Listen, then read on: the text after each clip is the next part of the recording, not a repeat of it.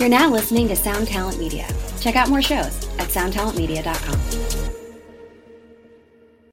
This episode is brought to you by Shopify. Whether you're selling a little or a lot, Shopify helps you do your thing, however you cha-ching. From the launch your online shop stage, all the way to the we just hit 1 million orders stage. No matter what stage you're in, Shopify's there to help you grow. Sign up for a $1 per month trial period at shopify.com/special offer, all lowercase. That's shopify.com/special offer.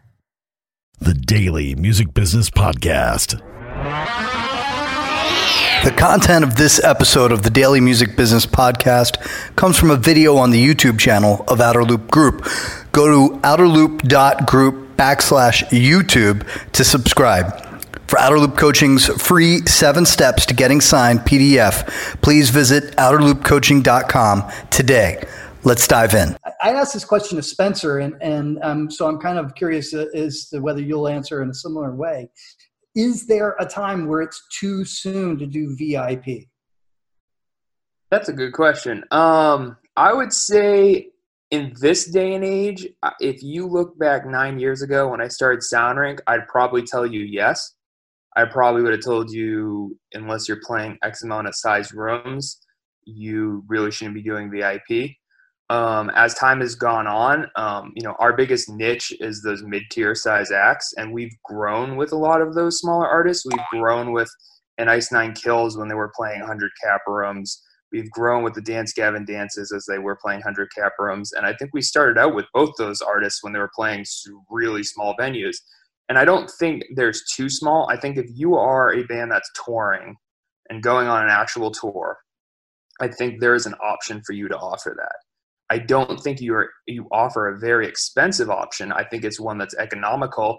And at the end of the day, you're maybe making $3 or $4 really off of each of those consumers, but you're gaining and you're essentially making it known that that's what you're going to be offering from the beginning as an artist. And so your fans, as you're gaining them, grow to know that you're going to be offering a VIP on your headlining tours, on your headlining dates, when you come around, when you're playing in front of 100 people, and when you grow into a band that's playing in front of thousands of people. And by doing that from the get-go, it's going to help you gain some of those super fans and really kind of just have those interactions with them in a more intimate setting. Because everybody can say, well, I could have those interactions with my fans after the show. And it's like, yeah, you can, but it's not as like especially when you're a younger band and you're touring and say you have 10 people at a show and you do a VIP session an hour before doors. That is an hour that you have with those 10 people. That is more of an interaction than that fan would get with just shaking your hand after the show at the merch table, signing something and talking. I mean, some of these people have really strong connections with their fans because of the interactions that they have during the VIP. And the artists that are younger that do that, we really suggest that to not charge a lot, to upcharge the ticket maybe $15, include a poster, laminate, and the album. And your profit on it is not huge, but the goal isn't for it to be huge. It's to build it into a moneymaker and to build it into another revenue stream for you to, again, whether it's pushing a new record when the new record comes out, when you're now headlining 500 capacity rooms, it's building that strong fan base that you have. It's selling merch. It's all those things that you can go ahead and do with the VIP. I mean, we're even talking, we've been talking a lot about how can we, lengthen the VIP buyer and those different marketing hits to those super fans that want different things. Maybe it's pre-buying merchandise before the tour even happens and having that available to them on the road. Maybe it's releasing an exclusive poster to just those VIP fans to purchase before the tour. So they're not going ahead and having to handle it at the show and spill beer on it or whatever, So it's like, how can we have all those different touch points and offer this to bands? So as you grow as an artist, I guess back to the point, like as a smaller artist, I don't think there's too small. I think if you're able to go tour and eat, like I said, even if you're playing like 100 capacity rooms, I think there is room for you to offer some sort of experience. And it's not going to be like 30 people a night. We've had ones with like 5 a night, but it does grow into other things. I mean, when we started doing Ice Nine Kills, there was ones where we had 5 or 10 a night, but I mean, now, we're doing 100, over 100. It's at times. So it's, we're selling out of different artists selling out and having to really limit it. When I remember starting with Dance Gavin Dance, we were doing like 5 to 10 a night, and then now we have to limit it because there's just so many people that want to do it. And so for us, it's like our whole thing is growing with an artist. And I don't think now, looking back at it and looking how, when we first started, I think the bands that we were, those smaller to mid-tier bands, weren't really doing the packages. I think now it's kind of a commonplace for people to do it, whether they use a company like us or they decide to sell it on their own site. I think that it's definitely, there's a place for it, and we definitely have had some bands recently that are smaller that we've done, and I think it actually turned out, I think, better than we thought it was going to. And that was that was an awesome thing to do. So awesome. Thank you. Wax, I wanted to segue a little bit to international because, I think a lot of artists, they focus on whatever country they're from and try to just grow there. I mean, you had a top 10 single in Europe and Scandinavia just a few years ago. Was developing an international audience and making something like that happen something that you were very conscientious of leading up to that? Or was that just like now taking advantage of just a good opportunity? It was it wasn't conscientious at all. It was the exact opposite of that, actually. It was a fluke. You know what I'm saying? I put out a video and it had some music video. It had some viral success, and I actually got a record deal in Germany. And I'm basically like an underground rapper in America, and I'm a one-hit wonder like Rico Suave guy in a few countries in Europe. You know what I mean? So it was actually super fun to live both of those experiences. Like, I'd go over there and do like Good Morning Germany, and like I did a bunch of like MTV Spring Break shows. Like it was wild, bro. But it was completely at 100% zero planning. There was no planning. Some things in life and some things in this music stuff, you can't plan. You know what I mean? You can't be like, you know what? I want to have the #1 single in Austria. Yeah, I never even been to Austria. You know what I mean? And it was just like sometimes you just got to put the stuff out. I tell a lot of people you got to put stuff out, and sometimes flowers will grow that you didn't even have the right seeds for, or whatever metaphor you want to use. But the good thing about it is, that expands to this day. That's a hit over there. So people still stream that song. People still watch the video. People have learned about my other music from that. You know what I mean? But yeah, it was completely unplanned. I wish I could continue that, but I haven't. I wanted to say with what Cody was talking about with the VIP packages, and Cody, you can correct me if I'm wrong, because I'm kind of like a relatively lower level touring artist, and basically this is my point.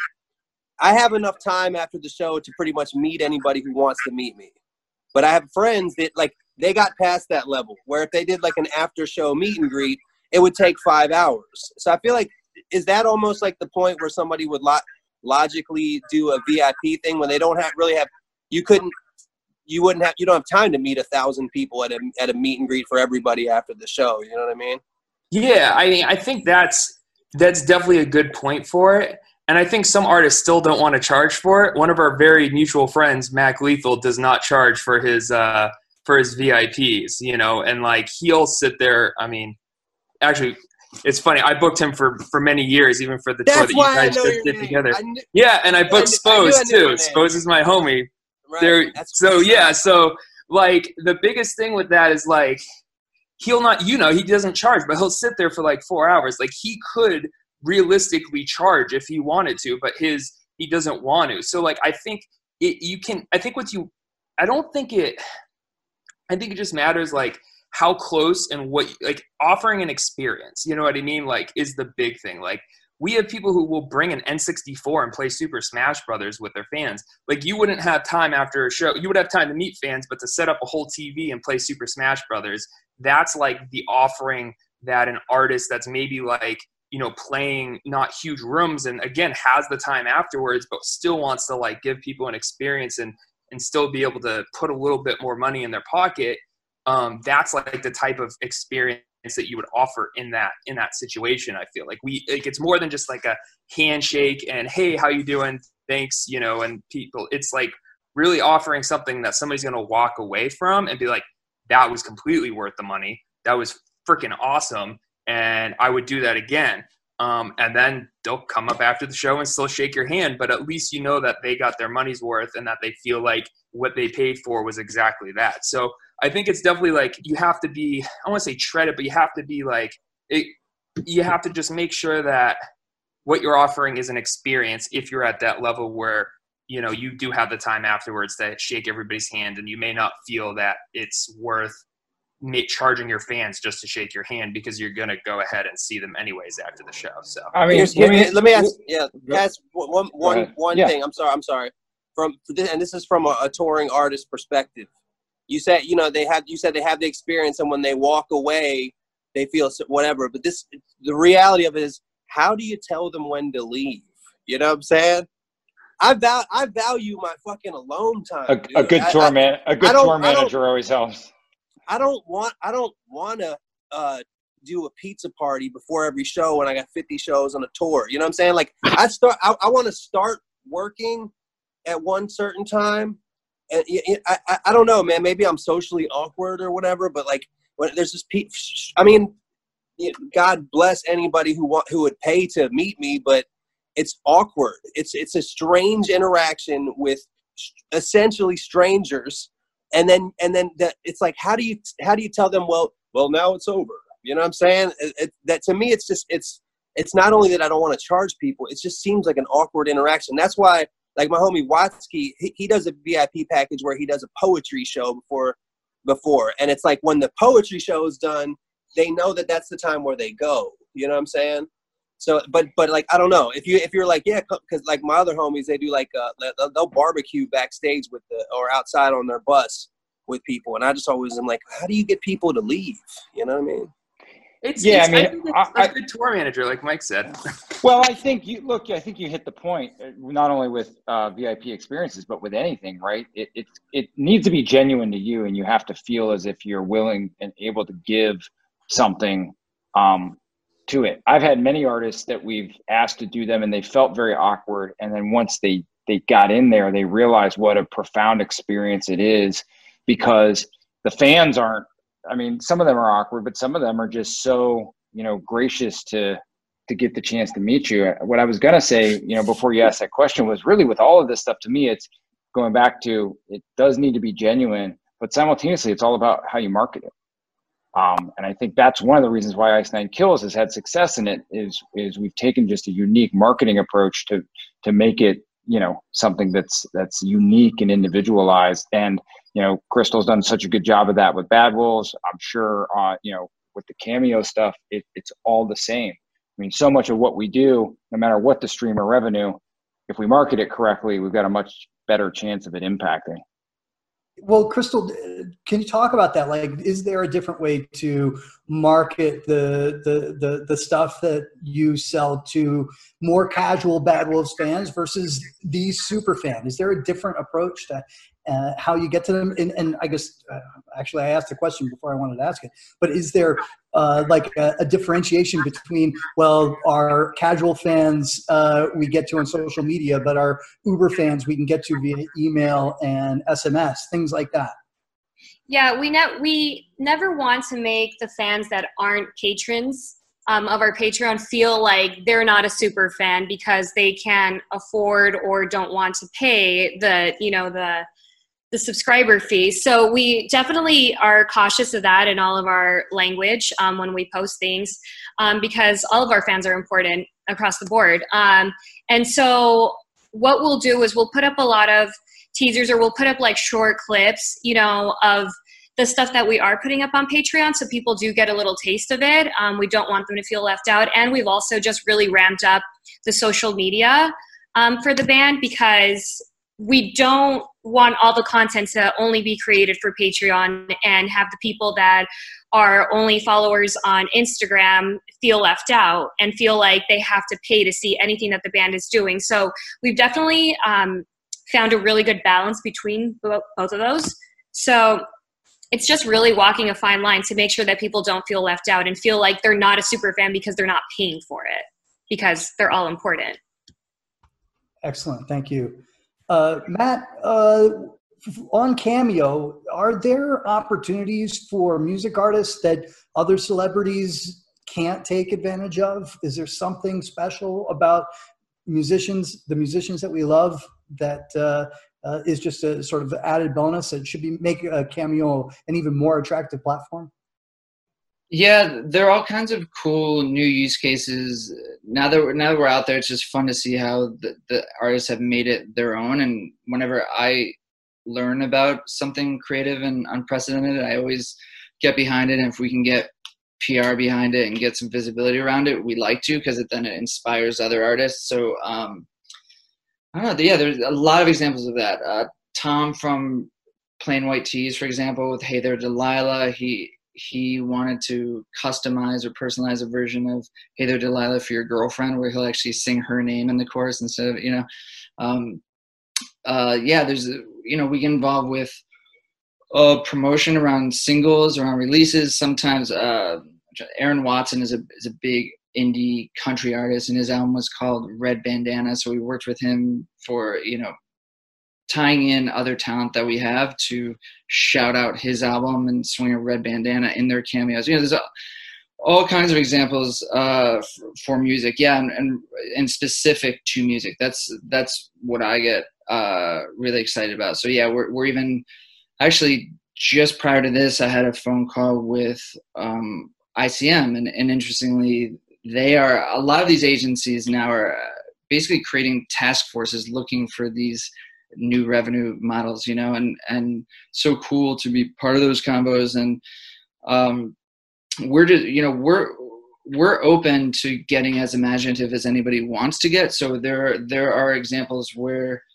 beyond just what you can do in the Cameo, which is, sky's the limit. You can dedicate, like Natasha Bedingfield is dedicating her song Unwritten to your graduating class of 2020. There's infinite number of really cool examples over there. But then on the promo side, it's like we have examples where people are tying in cameos as incentive for fans to pre-order their single, or let's give them a half off Cameo promo code to the fan that won this contest or who shared this Instagram post most often. So Matt, is there sorry to interrupt, but is there a way in which sort of because you mentioned this with that bandana thing, which I think is a cool idea, the way that Cameo can act as not just the cart, if that makes sense, but the horse, where it can drive other potential revenue streams just by identifying who the super fans are for an artist. Is that right?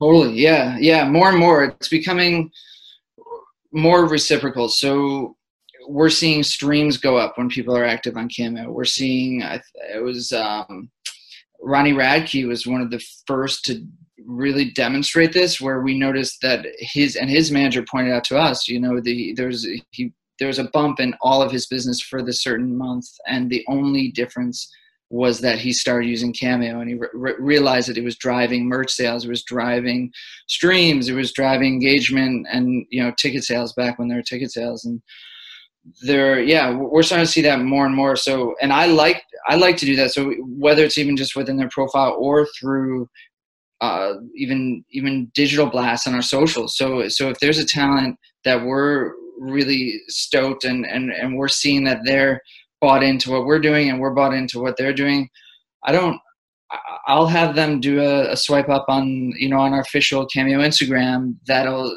just more shouting out that they have a new single that we love. With it's awesome, fully altruistic, and just because we dig it. So yeah, and the more we see that, then the more we'll be able to actually measure that, and that'll be a big day for me when I could say, hey, come on Cameo, it bumps your streams 10% or something like that.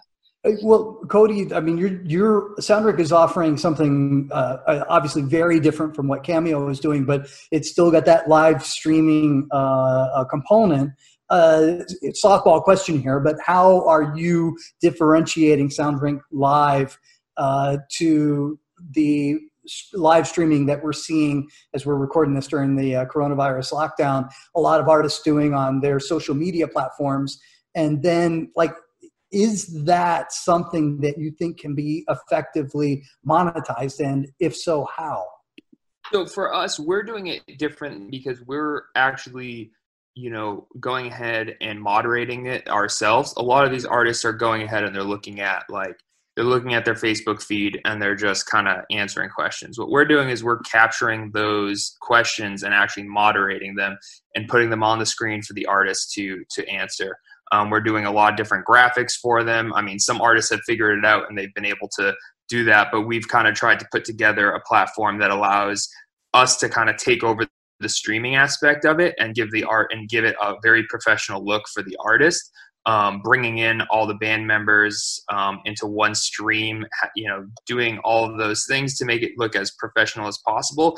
And then also pushing it out to multiple outlets so a lot of the streams we goes to the band's Facebook, the band's Twitter, the band's YouTube, the label's YouTube, our website. It's basically streamed across probably anywhere from 5 to 10 different platforms at once. And then we pull in all the questions from all the different platforms and moderate that to them. We also have the ability, a little bit different, is we built the website to list out the streams and host the streams, but also the ability to on-screen tip to the artist. So whether it's directly to the artist or it's to a cause that they are supporting during this time, people can go to Soundric Live, watch it on Soundric Live, click a button and tip on screen and not even leave the screen, and in literally less than a minute be able to tip the artist. I mean, if they're on their phone, they can Apple Pay and tip the artist. The big thing I'm seeing a lot of people hey, tip us by Venmoing us. On our platform, there's no Venmo. There's no, what was their Venmo? What was their PayPal? What's, their paypal.me/what, band name. Is there you click the button and you tip the band right there and it goes to them. And so for us, the big thing about that is you're capturing data. So our huge thing is capturing that data from the fan. With that tip, they can sign up for your newsletter. They can ask to not be signed up to your newsletter. You get their information, their email. The band can email each one of them and thank them personally for the tip if they'd like and have that sort of interaction. We can send out a mass email saying thank you for the tip. Unless you sign up for the newsletter, you won't get any other emails from us.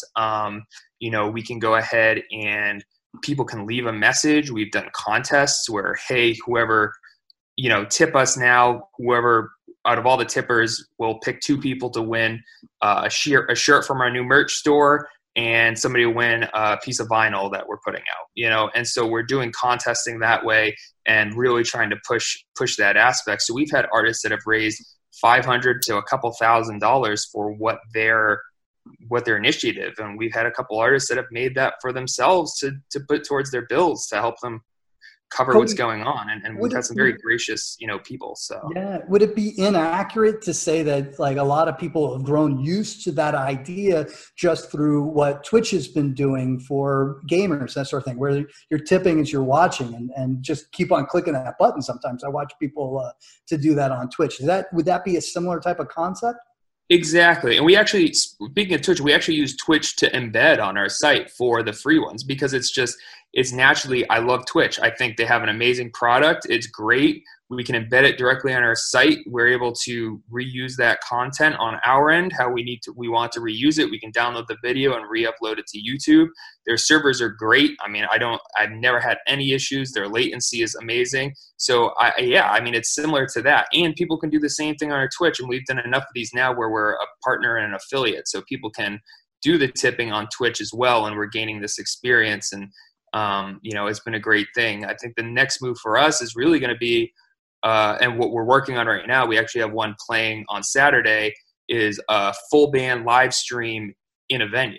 So we had 2 bands that are playing on Saturday in Connecticut, full production, full everything in a venue, 4 or 5 camera stream. direct audio, all mixed and everything live. We're doing 2 local bands, and that's going to be our first just foray of how do we do this? Because everybody's been playing at home, everybody's been playing acoustic. And so for us, we're like, that's only going to last so long. But once people are able to get back together, how can we go ahead and create somewhat of a experience with a full production? And those are the next steps we're taking. I think a little bit further than maybe some like other people who are like, oh, stream at home. We're like, what can we go rent a soundstage in Nashville and hire a video crew and sell a full show for 2 hours of a band playing full band once this thing gets together? And those are the steps that we're taking and the things that we're doing and already have in place. Subscribe today to the Daily Music Business Podcast on your favorite podcast platform.